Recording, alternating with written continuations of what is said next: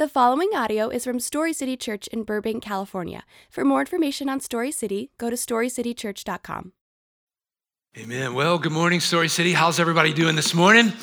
Isn't it good to be in church on a Sunday morning? It's cold outside, and we're almost done with May Gray, but isn't it good to be in church this morning? You glad to be here? Oh, man, that was weak. Well, I'm glad to be here. I don't know if you are. I haven't been here. Well, you can clap. There you go. I've been away from here the last 2 out of 3 weeks, and it's good to be back this morning. And next week, I'm going to tell you why I've been gone 2 out of 3 weeks. And I don't want you to miss next Sunday. It's going to be an important Sunday in the life of our church. And our church is about to enter into a brand new season of ministry and life. And God's been shining down his favor on our church. It's so exciting what God's doing. Next Sunday, I'm going to tell you about that. So I don't want you to miss. Now, we're going to close out our series that we titled, Why Can't We All Just Get Along? And we started this series 6 Sundays ago, I believe now, 5 Sundays ago, and I told you it was going to be a 3-week series. It ended up being a 5-week series, but it's been good. And so if you have a Bible this morning, go ahead and open up to Romans chapter 14. Romans chapter 14 is our text this morning, and I'm going to start in verse 10. So go ahead and take your Bibles out. If you didn't bring one, that's okay. We're going to put the verses on the screen. While you're turning there, I want to call us to prayer for a moment. There's a lady in our church who's been an intimate part of our church for a long time, almost since the very beginning. And she's been wrestling with cancer for years and years and years. And she needs our prayers this morning. And she's in ICU today. And I got a text from her husband this morning, and he was giving us an update. And he said, I'm not worried about her soul. And so I just want us to pray this morning. I want us to pray for her. It's a good thing to know to be absent from the body is to be present with the Lord.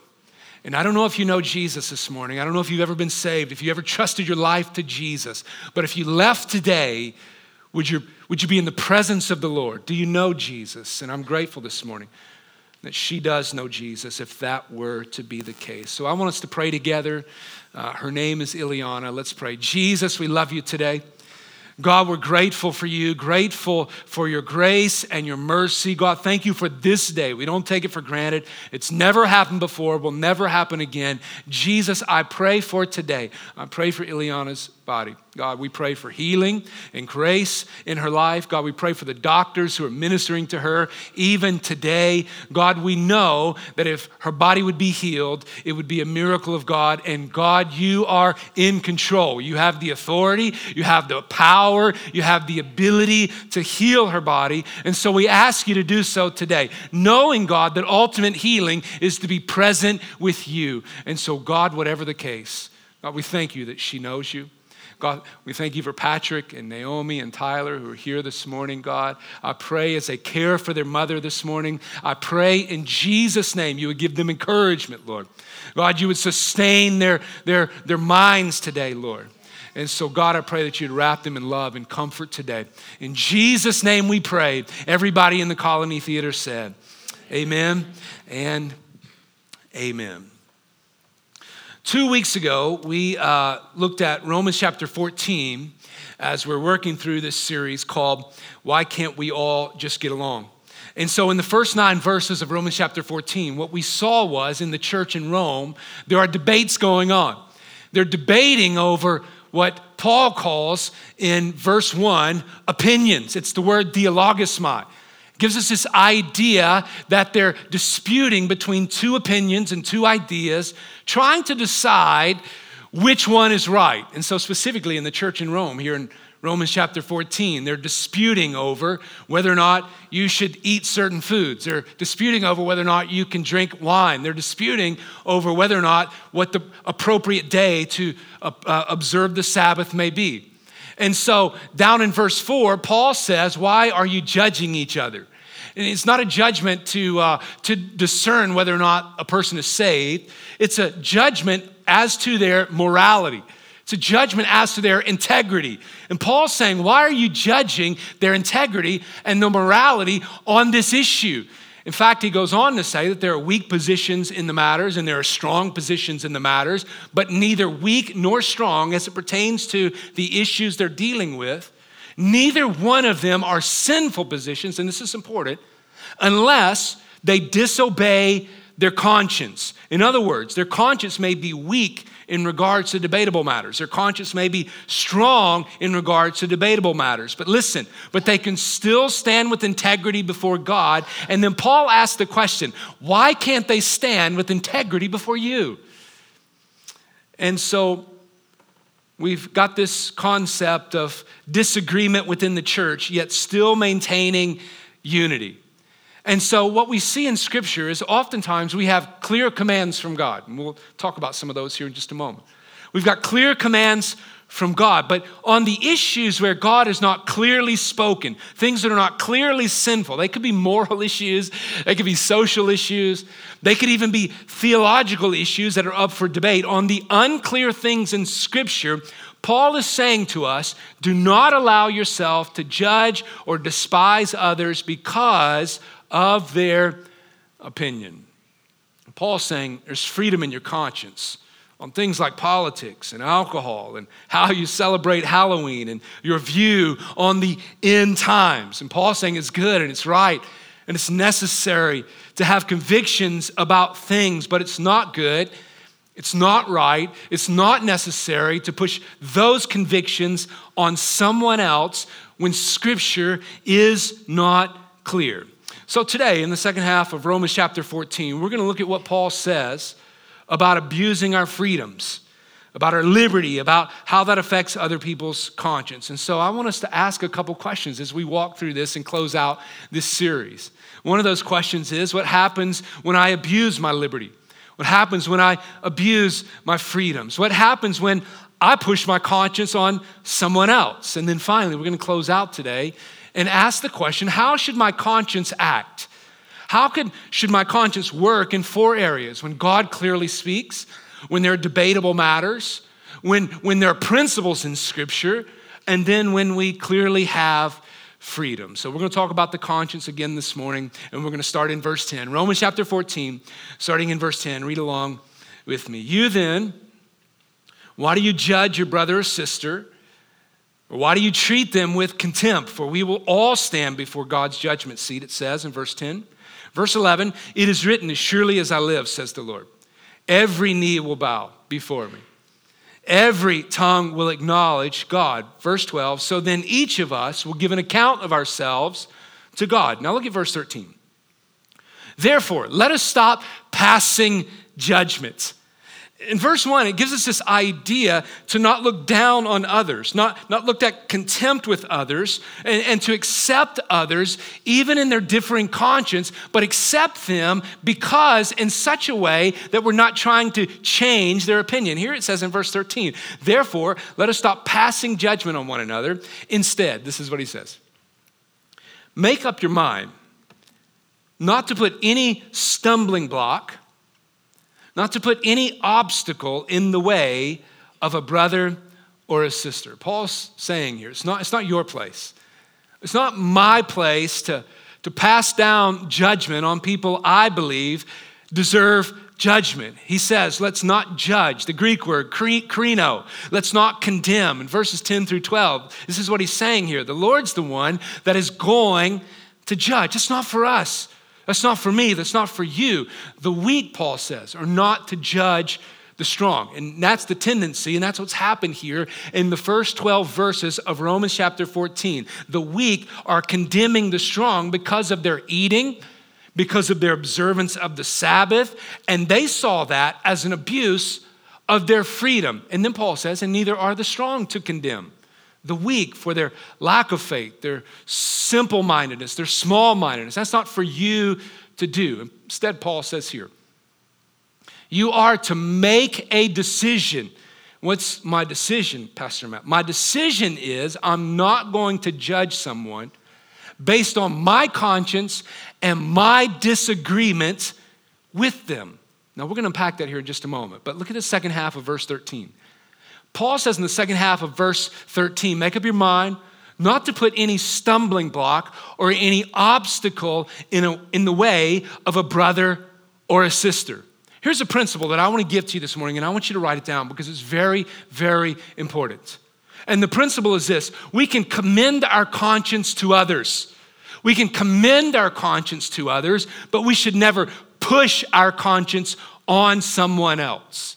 And this happens when our conscience says, I can do this, or I can't do this. I'm allowed to do this in a certain situation. I can drink alcohol. You should drink alcohol as well, or vice versa. When we push our conscience on debatable matters on others, Paul says, this is what he says. He says, it's as if we lay a stumbling block. It's as if we lay an obstacle in the way of another brother or sister. I don't know if you're an NFL fan here, if you're a Major League Sports fan, but in the National Football League, the National Football League rule book, Rule 12, Section 1, Article 1, letter N, tripping is an unsportsmanlike conduct. It results in a 10-yard penalty.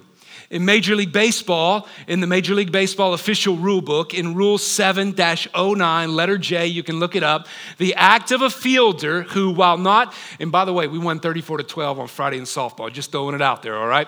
The act of a fielder who, while not in possession of the ball and not in the act of fielding the ball, if he impedes the progress of any runner, it results in obstruction. The result is that the runner is awarded the next base.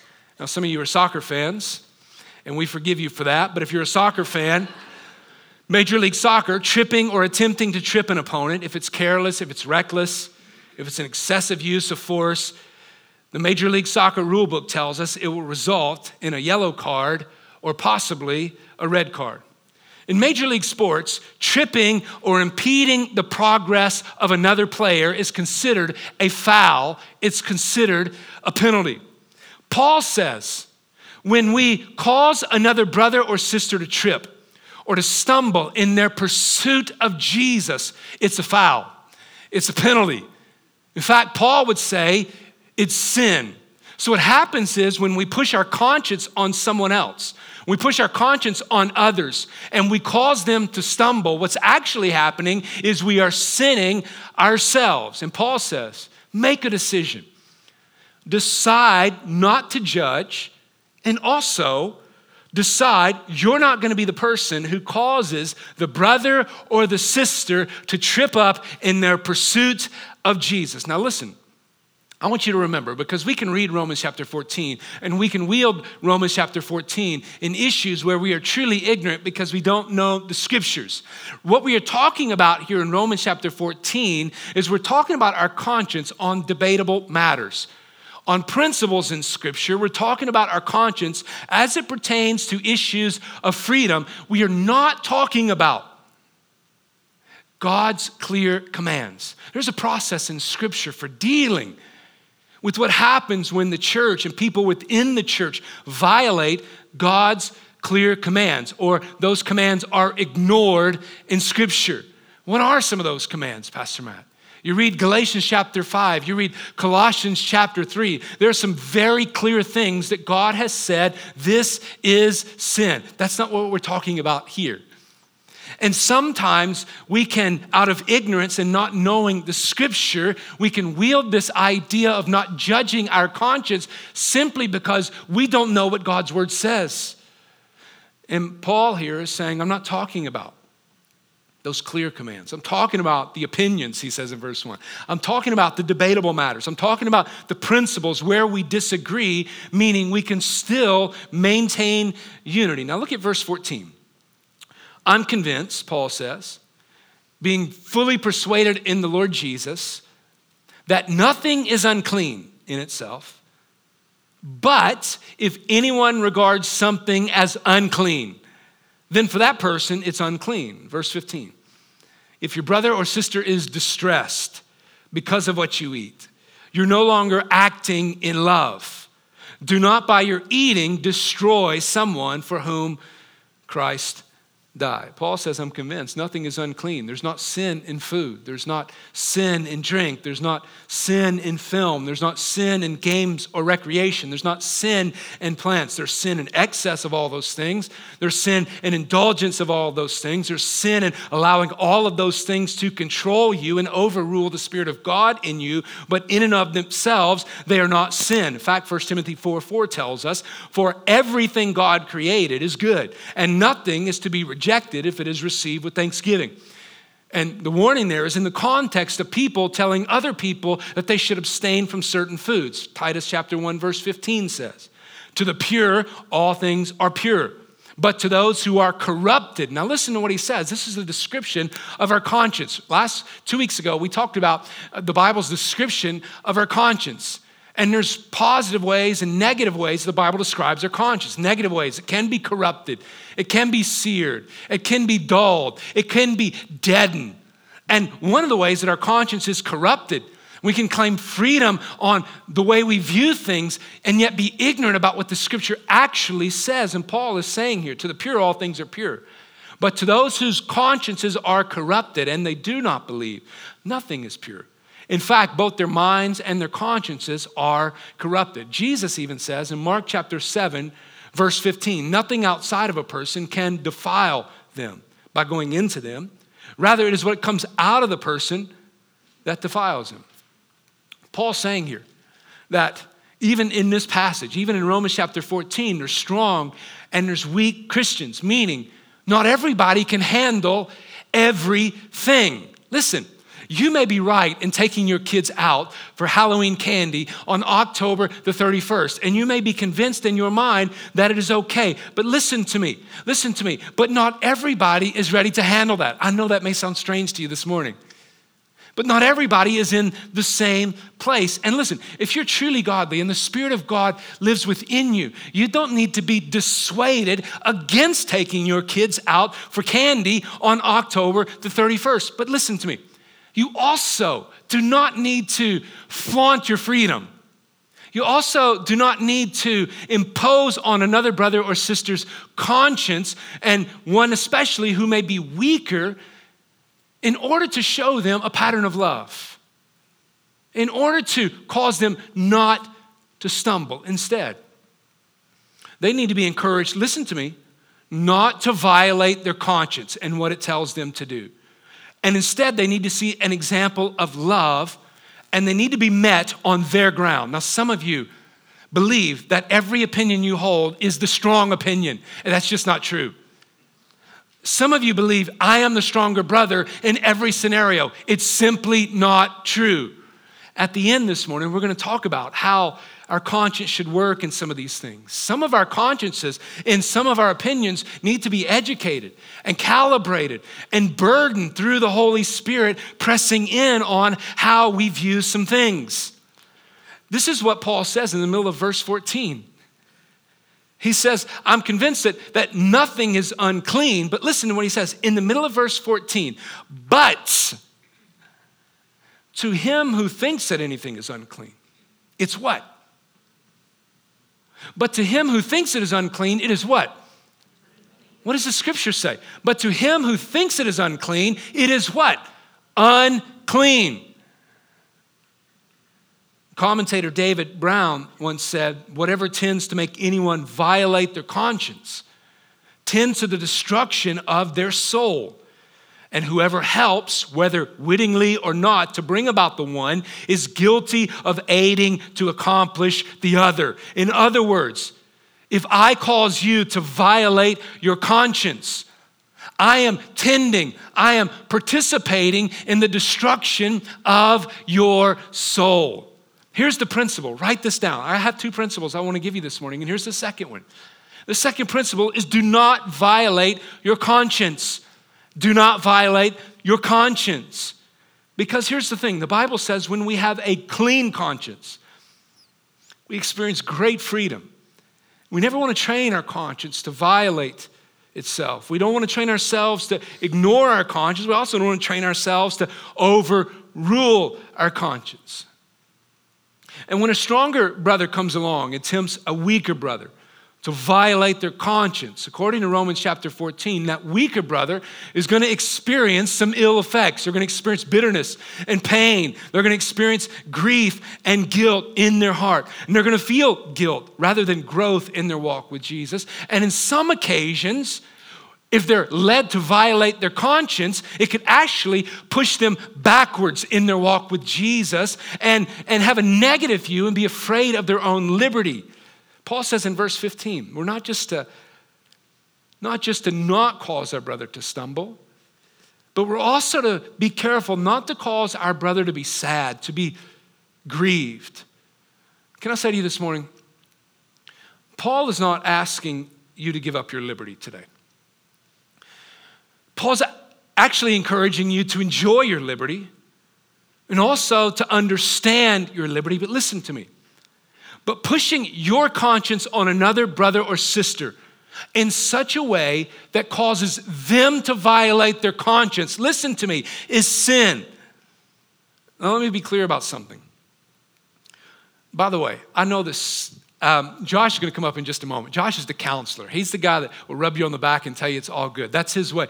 That's not how I'm gifted to be the prophet.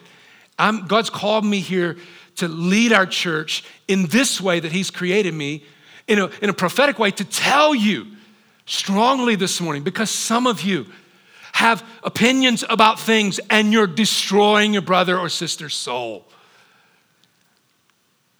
Pushing our conscience. You guys are awfully quiet this morning, so I'm feeling the effects of being the prophet today.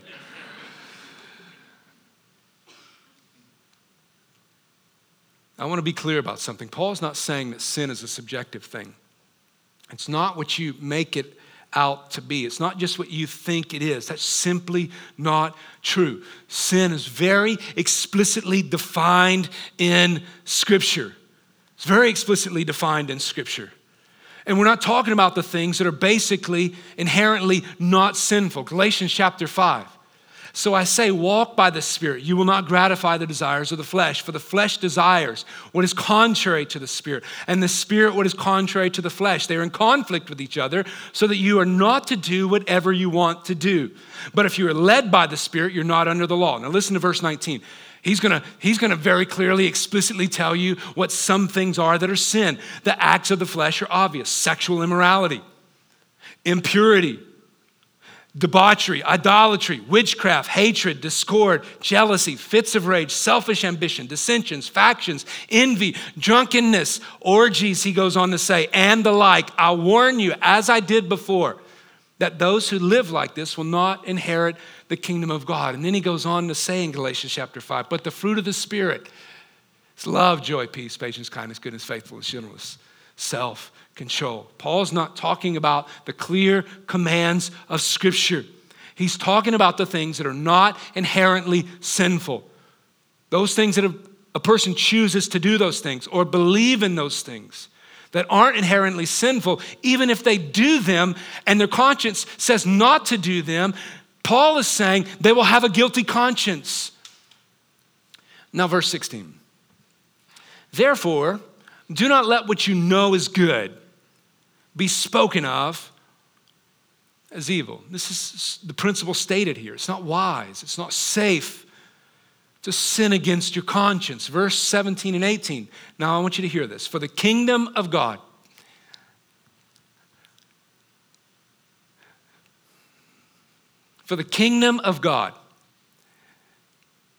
you need to discern whether your opinion is about the kingdom of God or the kingdom of you, by the way. For the kingdom of God is not a matter of eating and drinking. There are some things that you have strong opinions on. And Paul is saying, that's not what the kingdom of God is about. Your politics, your food choices, your drink choices. That's not what the kingdom of God is about. And so hold your opinion on those things, but don't press them in on other people. But what is the kingdom of God about? It's about righteousness. How do I experience righteousness? There's only one way to experience righteousness, and that's placing your faith in Jesus Christ alone. And you experience righteousness when you have been saved, when you've trusted the finished work of Jesus on the cross. Paul says, but the kingdom of God is about righteousness. The second thing he says there in verse 17 is the kingdom of God is about peace. How do you experience peace? I love Romans chapter 5, verse 1, maybe the most quoted verse I quote in this platform week in and week out. For by faith you have been saved. By faith you have been saved.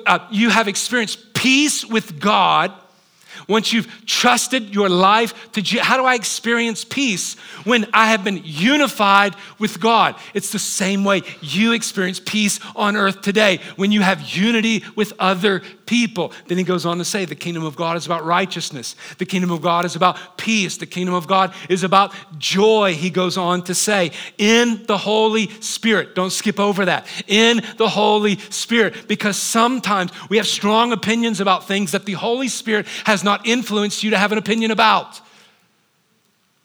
But someone else has. A mom has. A brother has. A spouse has. A boyfriend has. A girlfriend has. A politician has.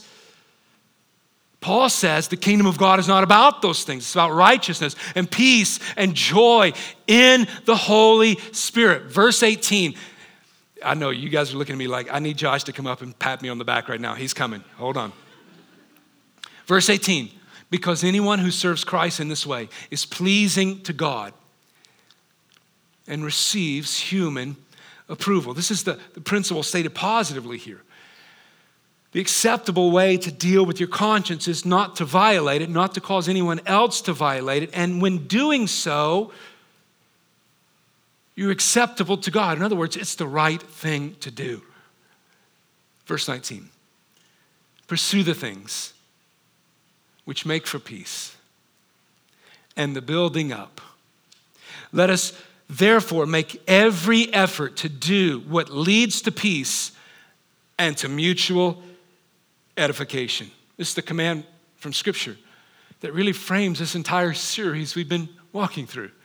And by the way, let me just remind you, if we haven't said it in a couple of weeks, we're explicitly talking about within the church. We have a foundation for which we can disagree and still maintain unity. We don't have that foundation between believers and non-believers. We don't play on the same field, but within the church, we have a foundation from which we can disagree and we can still maintain unity. And here it is. Let us therefore make every effort to do what leads to peace and to mutual building up. Paul says you should allow freedom for other believers to peaceably disagree with you. I can't think of a better application of Romans chapter 14 in our current context, in our current day, in our current culture than this. By Paul's counsel, follow your conscience before God, but allow your brothers and sisters in Christ to follow theirs without judging them. The impulse of our conscience should never be to tear someone down, but to build them up. That means we limit the exercise of our freedom at times. That means there are times when I do not engage in this activity because I know the brother or sister around me and watching me is going to be torn down because of my actions. Josh talked about this week 2, Philippians chapter 2. How does that happen? It only happens when we begin to express humility and apply it in our lives. And listen to me, if you're at the place in your life where you're like, I'm not going to limit myself for this other person because I believe this is the right opinion, then I want to say to you, you're the weaker brother today. You're the weaker sister. And you've not yet learned to limit your freedom so that you don't offend people. Now, verse 20, and I'm going to be done and bring up Josh. Do not destroy the work of God. Look at verse 20. Do not destroy. If you have a Bible, I want you to underline the word. Do not destroy the work of God. The word destroy here is from the Greek word kataluo. It means to tear down, almost as if you are going to tear down a building. Do you know the Bible describes the body of Christ? It describes the body of Christ as a building. It describes your body. It describes you personally as a temple where the Holy Spirit of God resides. Paul is saying, do not tear down the building of God. Do not tear down the temple of God in your neighbor. Why? Do not tear down for the sake of food. Why? Because the kingdom of God is not about food. The kingdom of God is not about what you drink. The kingdom of God is not about your politics. The kingdom of God is not about your social issue. All food is clean, he says, but it is wrong for a person to eat anything that causes someone else to stumble. It's a warning by Paul. not to offend, not to tear down a brother or sister, a fellow believer, because you've abused your freedom. Listen to what Matthew chapter 18, verse 6 says. If anyone causes one of these little ones, those who believe in me. Now, the context here, Jesus is actually speaking to children, but here's the context. Jesus is not just talking about don't cause a child to walk away from me. Jesus is also talking about the immature believer, the very young believer in him. If anyone causes one of these little ones, those who believe in me, to stumble, it would be better for them to have a large millstone hung around their neck and to be drowned in the depths of the sea. Those are strong words this morning. You're better off drowned than to offend a believer. And so Jesus and Paul here are warning us not to let our own conscience take action in such a way that it causes spiritual loss or disaster in another believer's life. It could cause a loss of joy in a believer's life. It could be a loss of effectiveness in ministry. Listen to me. It could even lead another brother or sister to leave the church because you're abusing your freedom. 2 John 8 says, watch out that you do not lose what we have worked for, but that you may be rewarded fully. And so they're stronger and weaker brothers and sisters, and if we tear them down by abusing our liberty, then can I ask you a question? Have we really loved them? If Christ loved that weak person enough to die for them, listen to me, can't we love the believer enough not to devastate them spiritually by the abuse of our liberty? Now, I'm going to ask Josh to come on up. We're going to close this out. And I want to pose this question to you. Is Josh here this morning? Josh, there's a microphone back here, backstage, in one of these. I want to pose this question to us this morning as we close it out. How should our conscience work? How should our conscience work across various areas of biblical responsibility? I said those at the beginning. God's clear commands, debatable matters, principles, and freedoms. How should our conscience work in those areas? So Josh, a lot of this content was yours. You did a great job leading us the first couple of weeks. I want you to help us here process, how should our conscience work when God has clearly spoken? Yeah, so are we on? Hello? There we go. Yeah, so if you think about the four breakdowns that Matt mentioned, in the area of clear commands from God, the concept we think about for conscience is that we ought to burden our conscience around those things. And it sounds bad at first, and there's some seriousness to this, but when God has clear commands, we need to obey and follow those. And there's two parts of burdening we can describe here. The first one is that we burden them because we want to feel what God feels about those. So if you think about the concepts of taking advantage of the poor and the weak, right? If you think about the concept of taking of life and adultery and these things that are big matters in God's life, we want to feel that weight. And so that is the weight in which we burden our consciences with.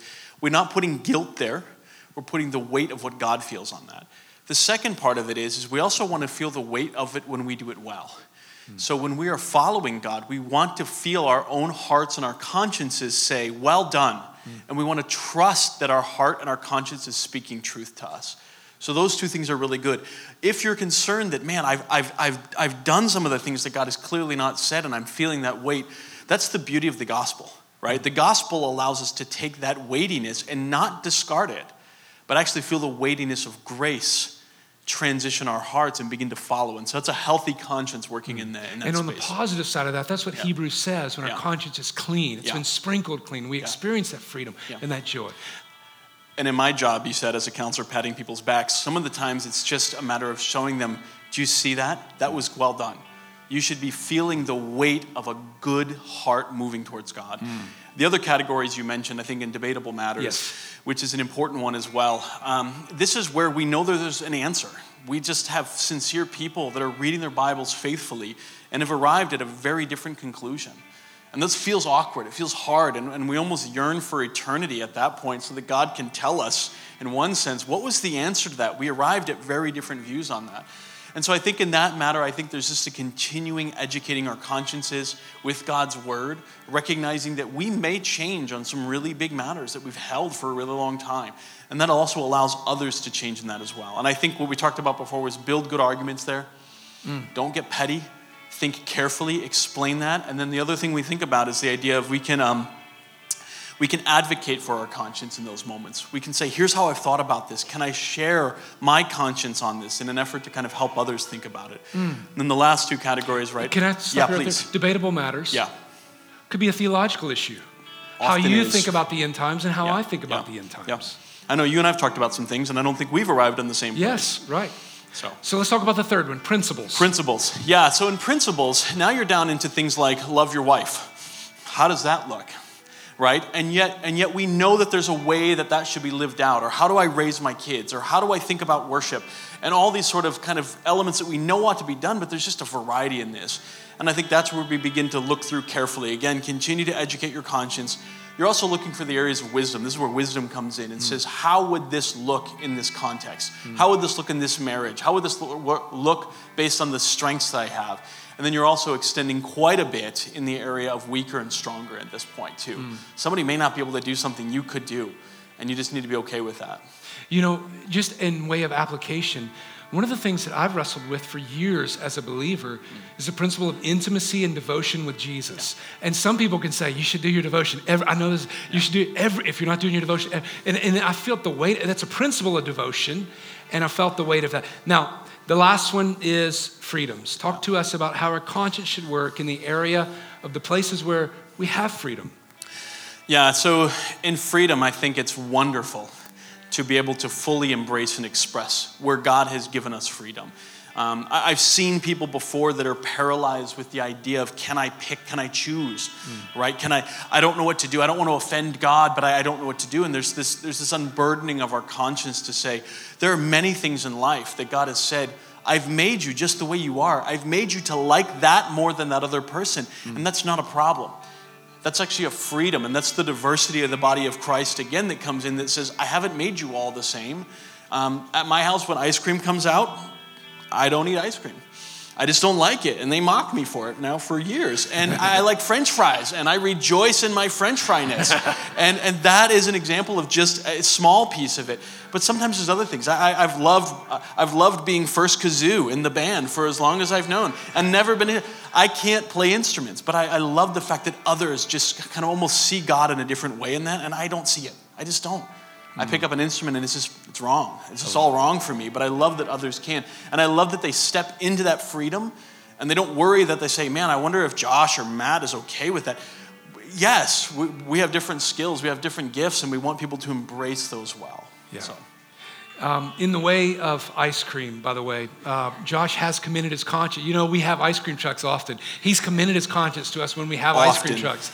And says, why can't we have a French fry truck? So next time we're going to have a French fry. Actually, it's way more expensive than an ice cream truck. So that's the reason why. I don't care. Yeah, I know you don't. Josh, close us out. I didn't prep you for that. I know this is, the answer. And I told you, I'm doing what I told you I wouldn't do. But where's the gospel in this discussion of our conscience? Yeah, the gospel does two things. One, it allows us to feel the weight of what God weighs, look ourselves in the mirror, find ourselves short, and know that there's an answer to that besides just running away or sweeping it all under the carpet. And that's the beauty of it all. The other part is the gospel frees us to truly enjoy the things that God has put into our lives, both as a corporate body as well as individuals. And so you get both of those things with the gospel. I love it. Josh is a great blessing to our church. Josh, we love you. Thank you for initiating this series. He brought this series to the table in some of our meetings, and it's been a great blessing to me. It's actually challenged me as I've studied Romans chapter 14. He's pointed out to me in the past, you are the weaker brother in this situation. As I've read Romans chapter 14, there's been a couple issues where I've realized I am the weaker brother in this situation. And so, Josh, thank you. You're a blessing to our church. This content has been amazing. Would you do us a favor?